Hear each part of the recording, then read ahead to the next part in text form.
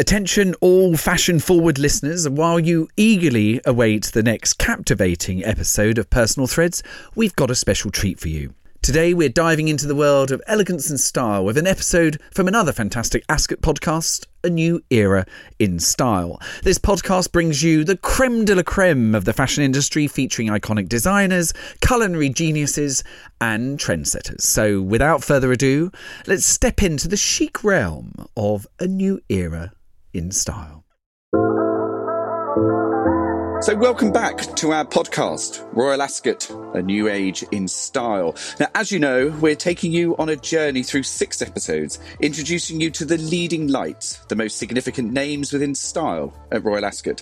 And today's guest is truly part of the tapestry of what makes Royal Ascot a destination for fashion lovers, home to bespoke design and true craftsmanship. He has made hats for rock stars to royalty, worked with some of the most visually exciting and provocative fashion designers in the world.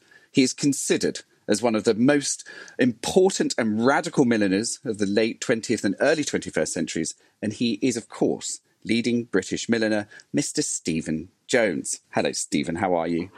I'm fine. Lovely at home here in Battersea. Looking forward to Ascot, absolutely. Not so far away now. Oh, it's so lovely to have you here with us today. I just have to precede this interview by saying, I'm really pleased to have this opportunity to say on a podcast, because hopefully lots and lots of people are listening, that whenever your name is mentioned in the industry, it's often somebody says, "Isn't Stephen lovely? Isn't he calm?" I'm just intrigued how you managed to do that in such a crazy, frenetic industry, that you managed to keep so calm and serene. It's all about illusion. That's what fashion's about, and that's what I'm about too. So it's sort of peddling fast underneath, but on the surface it all looks very sort of serene. Oh my God, yes. I glide like a swan, but underneath, Peddling like Billy-O. Peddling like Billy-O, yes, like a duck. So, I guess with the event season all opening up and all of the, amazing things that are happening, our world feels like it's sort of getting the weddings back on and the races. You must be incredibly busy right now. Yeah, it has been. Obviously, last year everything was on hold, but people are so looking forward, so anticipating weddings, christenings, all the different things, and of course all the race meetings, the most important one being Royal Ascot. So we're very, very busy at the moment. The phone doesn't stop ringing. Emails you have new mail all the time through Instagram, through every different media channel. That's also the extraordinary thing. Whereas before everybody used to just phone up or drop in. Now we're having communications from everywhere and all over the world, because it doesn't matter if you're in America or you're in China or whatever. The world is a global place. And, you can immediately connect with each other. Yeah, absolutely. And it feels so good, doesn't it? Just suddenly this feeling and this injection of life back in, where we've obviously, from all the important reasons, the pause button has been there, but just this feeling of just connecting again and looking forward to things. Yeah, absolutely. And I think somehow as well, hats really encapsulate that feeling. They are, the ultimate clothing novelty, the ultimate clothing frivolity. And somehow they're a symbol of good times. They certainly absolutely are. Now, obviously, we want to speak to you about hats and do that deeper dive into your extraordinary career. But I guess for those listening, I think everyone would be so fascinated to hear how your story started, Stephen. If you can indulge us a little, what was that first introduction to hats and millinery? Well, it was really completely by mistake. I was when I was a little boy in the 1960s, like every other right-minded boy, I wanted to be an astronaut. But then what happened, I went to fashion school, but I couldn't sew. And my tailoring tutor took pity on me, and I became an intern in his haute couture house in the tailoring workroom. But after a few weeks, I realized there was a millinery workroom next door, and I asked for a transfer from one department to another. And it was quite a eureka moment after the first day, and never looked back in a way. But it wasn't only because I wanted to do hats. I was doing women's wear at St. Martin's School of Art, at Central St. Martin's, as it's called now. And hats, of course, were part of my language. I knew about hats. My grandmother wore hats to church. I wore a school cap. We wore a boater in the summer, actually, which is a fantastic weapon, I have to say, to boys in the other school next door. If you throw them, they can quite injure you. I mean, I just think that initial, a happy accident, if you will, and then look what happened to this extraordinary career. But, what was your scene in London at that time? How who were you gravitating towards? How were you spending your time socially? Who were the people that you were hanging out with? Just paint the picture a little bit for us. Well, yes, I was doing fashion at St. Martin's, but really I was a club kid. Yes, I wanted to make lovely clothes and lovely hats, but I wanted to go to the fantastic party too. And I became friendly with a whole group of people, and I started going out to clubs and things. And really, the most important thing was I went to the Blitz Club, which was a club being run by a friend of mine, this guy called Steve Strange. And this is where everybody really dressed up. In the intervening years, it's actually become very famous as a birthplace of a whole new generation of creative people. I mean, there were people like, well, obviously Steve, there was Boy George, who was the cloakroom boy at that point. There was Spandau Ballet, who were just hanging out there. There was Duran Duran. David Bowie came down there. Very famously, Mick Jagger was actually refused entry because he was thought of being a bit of an old codger. Of course, the arrogance of 19-year-olds. I mean, it's just, I remember that time in London, and I'm just sort of fascinated by, the colourful creative people that started to become very attracted to your work and your vision. Obviously you mentioned Boy George there, but, who else? Who were those other really exciting creatives that you started to collaborate with to sort of, demonstrate or articulate their creative vision via the use of really powerful millinery? I mean, all sorts of people, lots of people from the music world. It could have been Annie Lennox as well, and so many other people. It was funny at one point going to see Stephen. If you're a pop star, the people from the record label would say, "Oh, we'll go along to Stephen Jones and you'll get yourself a nice new hat." I mean, that's exactly what happened to the singing duo Mel and Kim many, many years ago. But that was one side of the work that I was doing. The other side of the work was I was making hats for ladies who lunch and ladies who are racegoers and the landed gentry of Britain. And also, this was a very interesting thing, though very much an international clientele, because so often, Americans would want to go to a formal event in Britain and they wouldn't know what to wear. So yes, they would come to me for a hat, but they'd come to me for a little bit of education as well as to what was the appropriate thing to wear. And obviously, if they were going to a wedding, I'd say, yes, you can wear something spectacular, but remember, you're not the bride. Or the bride's mother. Or the bride's mother. And similarly, if you were going to Ascot, this is a few days to really shine. And the characteristic of each particular day, and Ladies' Day, and maybe dress up more on that day, and the different nuances between the different events in the British social calendar. So that was great, sort of being the centre of everything. And probably at that time, my most important client, well, without question, my most important client was Diana, Princess of Wales, who I met through Jasper Conran. And I made many hats for her, often hats which weren't for her public appearances. They were sometimes for her private life too. So they tended to be slightly more informal. But she was wonderful and a great friend. And this was really at the beginning of her marriage. But it was quite strange at that time that I'd be seeing some sort of punk princess, and then in the afternoon I'd be seeing a real princess. The real princess. Yes. And was Diana just loads of fun? Because obviously, we admire her style, and she is an icon, a true icon globally. I imagine that sort of sense, that whimsical eccentricity and that fun that you need to really enjoy hats in the way that she delivered it so well.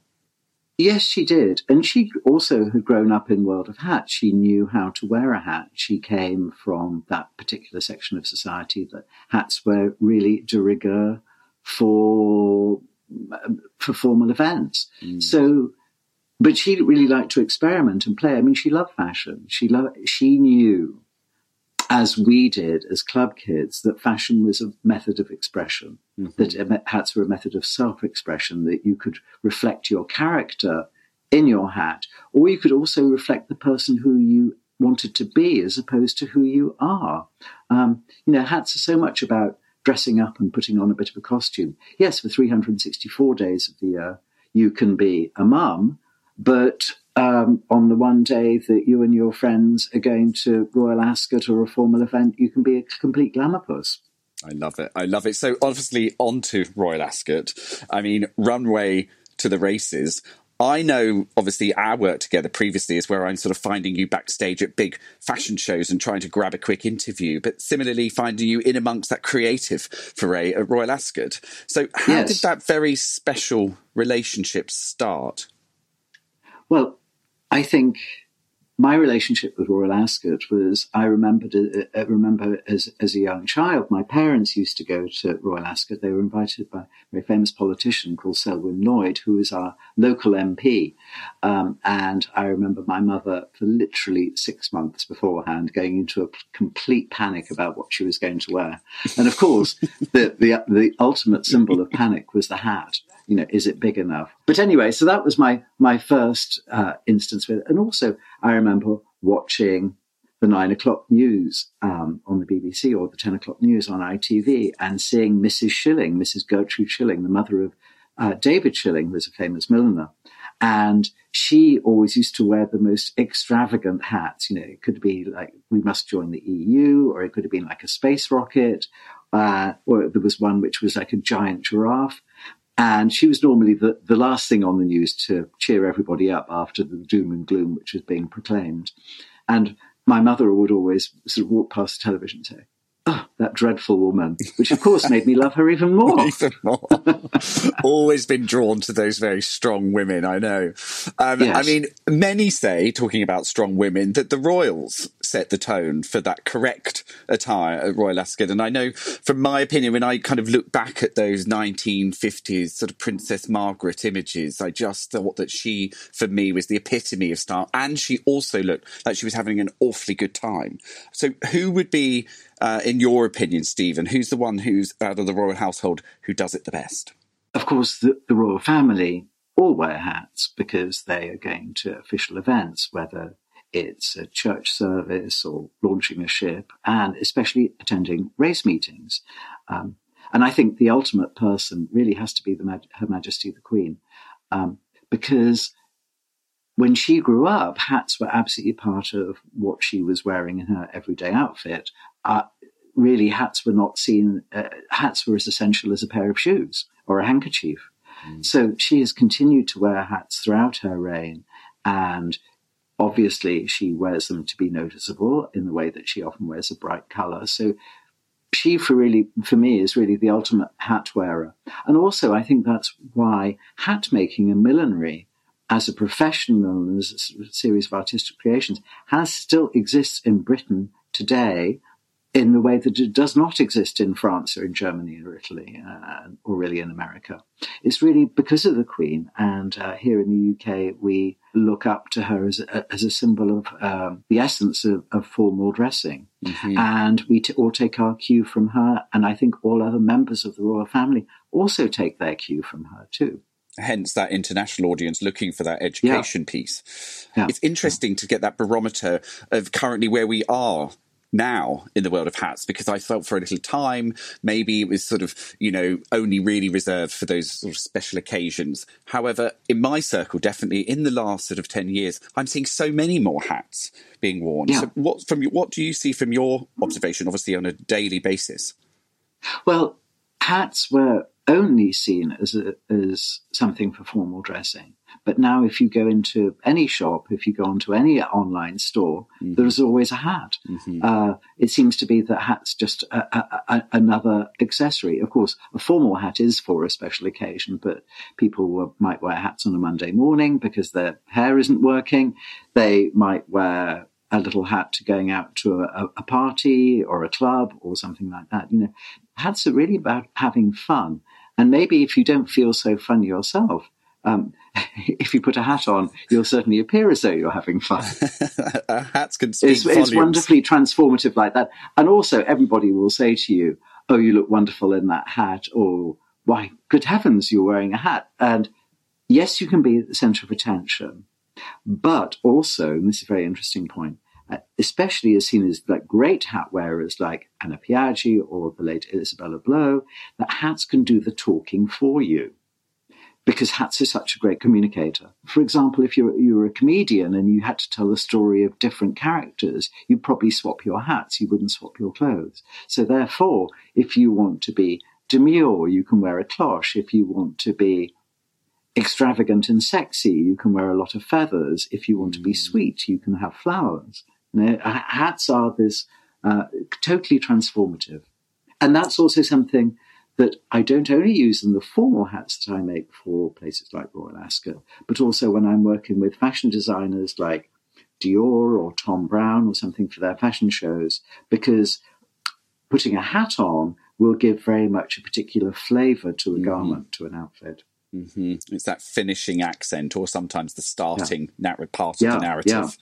Yes, I mean it can be finishing because it can be completing on a fashion show. It can be completing a particular look, but maybe you have a whole stream of extravagant black dresses, but then the designer wants to show a little black dress, very, very minimal. So then you put an extravagant hat with it. That's how a fashion show is put together.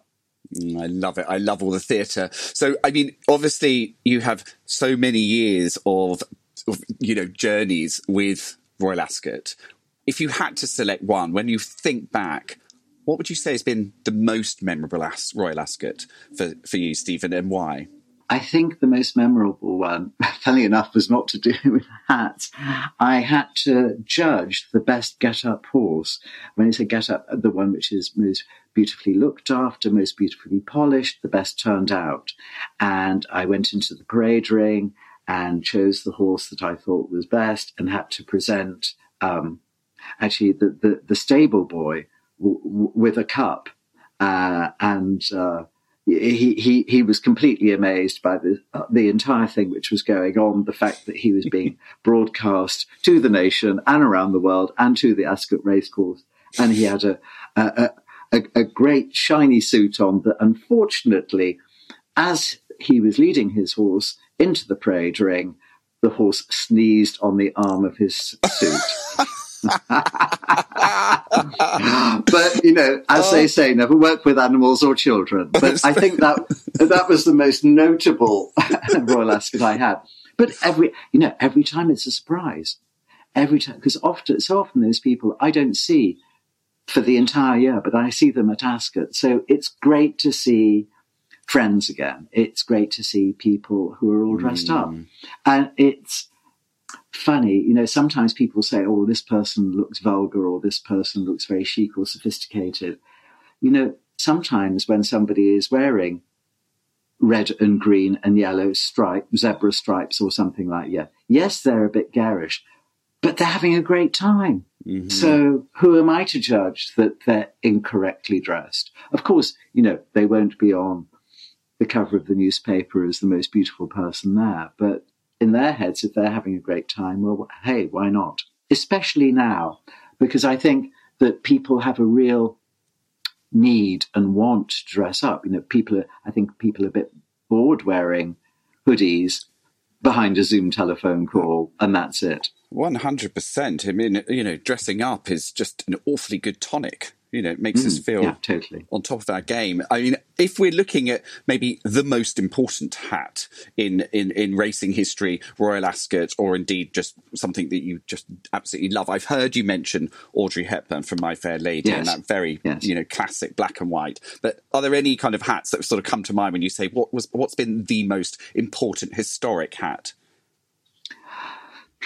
Well, obviously, Audrey Hepburn's from My Fair Lady. In fact, all the hats from that particular scene, Ascot opening day, are extraordinary. But I think if I look back in history, which are the most important hats? Yes, there can be important, extravagant hats by myself or by Philip Tracy or Noel Stewart.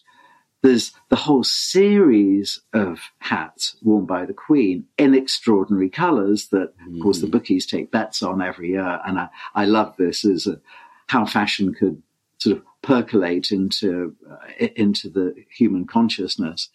I think probably the most extraordinary and beautiful hats are, in fact, the ones which inspired Cecil Beaton to create the hats for My Fair Lady, which was Black Ascot, I think in 1910, and it was when Edward VII had died, and he was a great racegoer, and normally they would have cancelled such a public event, but because he was a racegoer, they decided to run it, but that everybody had to wear mourning.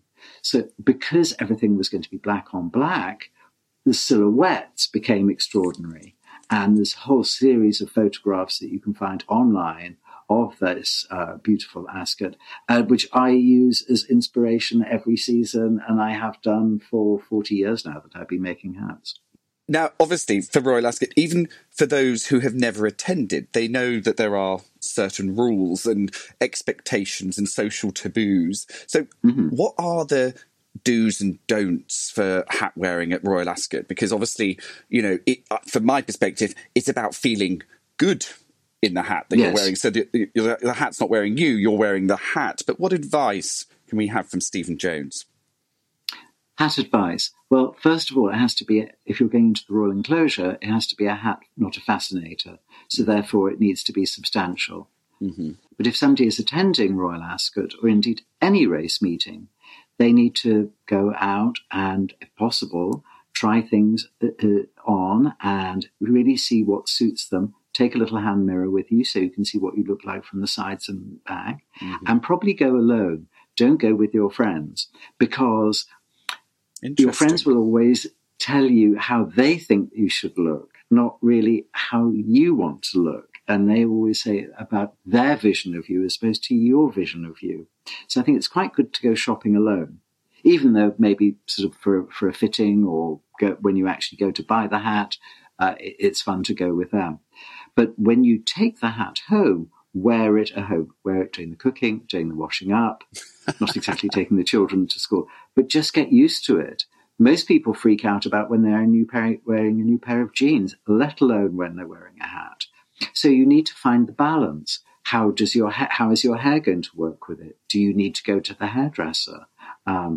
Just to get used to it, because the final effect you want to look is that you're completely at home in that hat, that almost you've forgotten about the hat.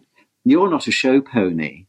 You're this person who wants to have a good time and feel completely relaxed on one of the best days of the year. So getting to know your hat, it becoming your friend, is crucially important. I think that is such wonderful advice. So imagining all these sort of pre-race season, fabulous creatures running around doing their domestic chores with their their chosen hat on. That's great to visualise. Yeah. Mow the lawn with your hat on. Why not? Go and buy some frozen peas with your hat on. So, Stephen, obviously the world is changing around us and fast. And, fashion has taken a real kick in the last year, particularly. And our theme this year at Royal Ascot is sustainability. And we're obviously very encouraging of this approach to buy less and buy better. How does the millinery industry support this theme of buying quality? Obviously, it's innate in millinery that it's not using much fabric. It's not using very many resources to have an extraordinary and extravagant effect. Yes, we can recycle materials, we can cut up clothes and remake them. In fact, when I first started, because I couldn't afford to buy fabric, I used to go down to Oxfam and buy old hats and buy old clothes and remake them into hats. I did do that for the Princess of Wales, by the way. Nor Spandau Ballet, nor Boy George. The other side of it is people never throw hats away. hats are always passed around friends and family. So if you worn something one year, your friend might say, "Oh, can I borrow that hat that you wore last year?" You might wear it for a wedding. Hats are always imbued with so many special memories that people never really want to throw them away. So I think sustainability, yes, absolutely, they are sustainable because they are valued. And when we talk about quality, of course, the hats can have quality themselves so they don't fall apart. But an essential part of that quality is that they're imbued with those magical feelings, which mean that they aren't disposed of. They're not put in the recycling clothes bank. They're just never, ever thrown away. I think also just this idea of, like you just mentioned, this idea of a new lease of life, our pre-loved pieces and how we can give them another chapter, a whole new journey. So what advice, what are the tricks and tips that you can suggest to give your hat that might be something that fits very well, you absolutely love, you've got loads of memories? What would you suggest that we can do to take it out again and use it on other formal occasions? Well, obviously what you need to do is make sure that it's well packed. So if possible, and if it came in a box, try and keep it in its original hat box. And of course, hat boxes take a lot of space. So if you've got a loft, put it there, or try and squeeze it underneath the bed. But if it's got a bows or flowers, try and wrap them up in a little bit of tissue paper. When you take it out of the packing, often it'll be a little bit squashed or won't look so fresh. But if you just leave it in the open air, don't steam it, don't iron it or something like that, it will gradually, after a few days, go back into shape. And if it still hasn't, maybe just leave it in the bathroom for a couple of days, and the humidity from a bath or a shower will start to relax the fabrics. But I think you probably won't have that time to do that, because your friend will be coming around and say, "Oh, that's such a lovely hat. Now it's my daughter's wedding in 2 months' time. Could I borrow that, please?" Could I borrow that, please?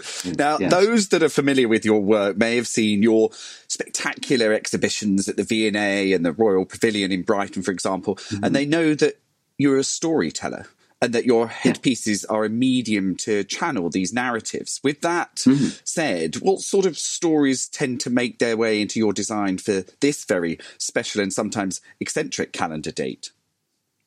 Well, the story that finds its way in is the story of Royal Ascot itself, which is of extravagance, of display. Originally, when Queen Anne created Ascot Racecourse, it was very much somewhere for dressing up. And people used to dress up their carriages, not only what they were wearing themselves, and eventually people would dress to coordinate with their carriages. So it was a whole sort of panoply of extravagance and show. And it was so interesting. A few years ago, I had to do a talk to the Friends of the V&A, and I did on Royal Ascot, and I went down to Ascot to look at their library, and in their cuttings books, they had cuttings from the Times from 1800, and there was a quote from lady, I can't remember who it was, and it said that one had to be reminded that Royal Ascot was actually a race meeting and not merely an excuse to show off your latest toilette or your hamper from Fortnum & Mason's. The fashion industry, as we've mentioned, it's a very, very complex time. And obviously, having worked with so many leading designers globally, what would you say, Stephen, that you can see on the horizon for the fashion industry? Well, fashion is a great communicator. Whether it's high fashion or it's just your appearance, it's an essential part of how we communicate. If we carry on doing lots of Zoom calls, it's a very good future for jackets and hats. Not so good for skirts and shoes. Sorry, Manolo. Sorry, Christian Louboutin.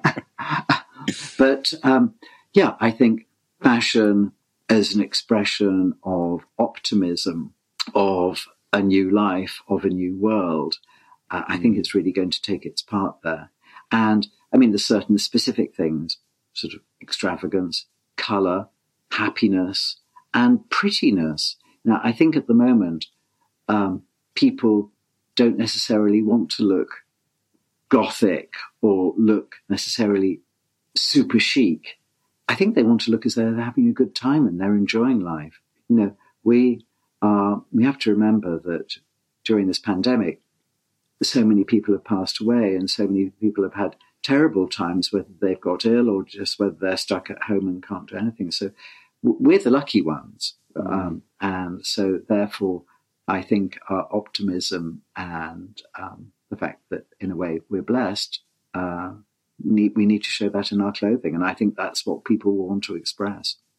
I guess just the sustainability messaging, because obviously, as we say, it's a volume and vast production concern that has the biggest impact on planet and people. Mm-hmm. Of course, when we're looking at the future trajectory of the industry, where actually more bespoke, more pre-loved pieces have their place, I feel that that's our next chapter where as you say, fashion is reflecting the times. Yeah. And I think, obviously, people are really questioning disposable fashion and cheap fashion and the idea of buying quality and keeping something for years and years is much healthier. But at the same time, people want the novelty of something new. So try it on back to front, try it on inside out, dye it, decorate it, be creative with what you wear. So therefore, you're not necessarily buying new. I mean, I think there's very big problems in the fashion business and sustainability, because how much green cotton does the world produce? Is fake fur better than real fur that's made from hydrocarbons? So there are so many different questions. But I think it's just something that you have to be conscious of all the time. And when you are buying something, yes, there is the thrill and the novelty of having something new. But you have to also consider, do I really need this? Where was this made? How was it made? Who made it? Indeed. We're becoming a very curious citizen, and we're understanding that our money is our power, and we need those stories behind the brands that we support. Yes, absolutely. I'm just to close, I'm fascinated by your journey, and I always have been. If you could pick just one of the key moments from your career that stands out as a real career highlight, what would that be? Oh, there's been a few of them. I mean, obviously one of them has been receiving my OBE from Her Majesty, and I received it for services to millinery. And at the moment, I was the first and the only one, which was extraordinary to receive it for millinery.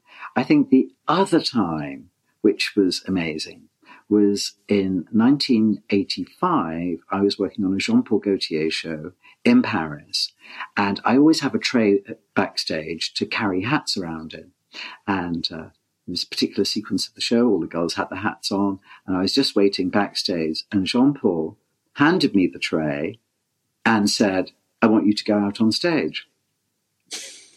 And I said, "What do you mean?" I hadn't been to bed for 3 days, I hadn't shaved, probably my fly was undone, everything. And he just pushed me through the curtains, and suddenly I was on the runway.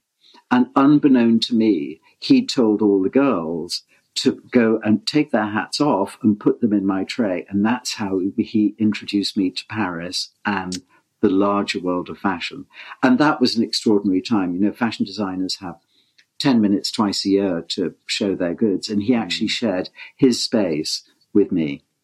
Oh, that says everything about his love of you and how lovely he is. Stephen, thank you. It's been an absolute gigantic pleasure, as always, to speak to you. And thank you for making our world much more exciting, because we need occasion and the world is opening up again. And we really look forward to seeing you at Royal Ascot and all of your wonderful creations parading around. Thank you, Stephen. Thank you so much. And there you have it, a fascinating glimpse into the world of style and fashion at Royal Ascot on A New Era in Style.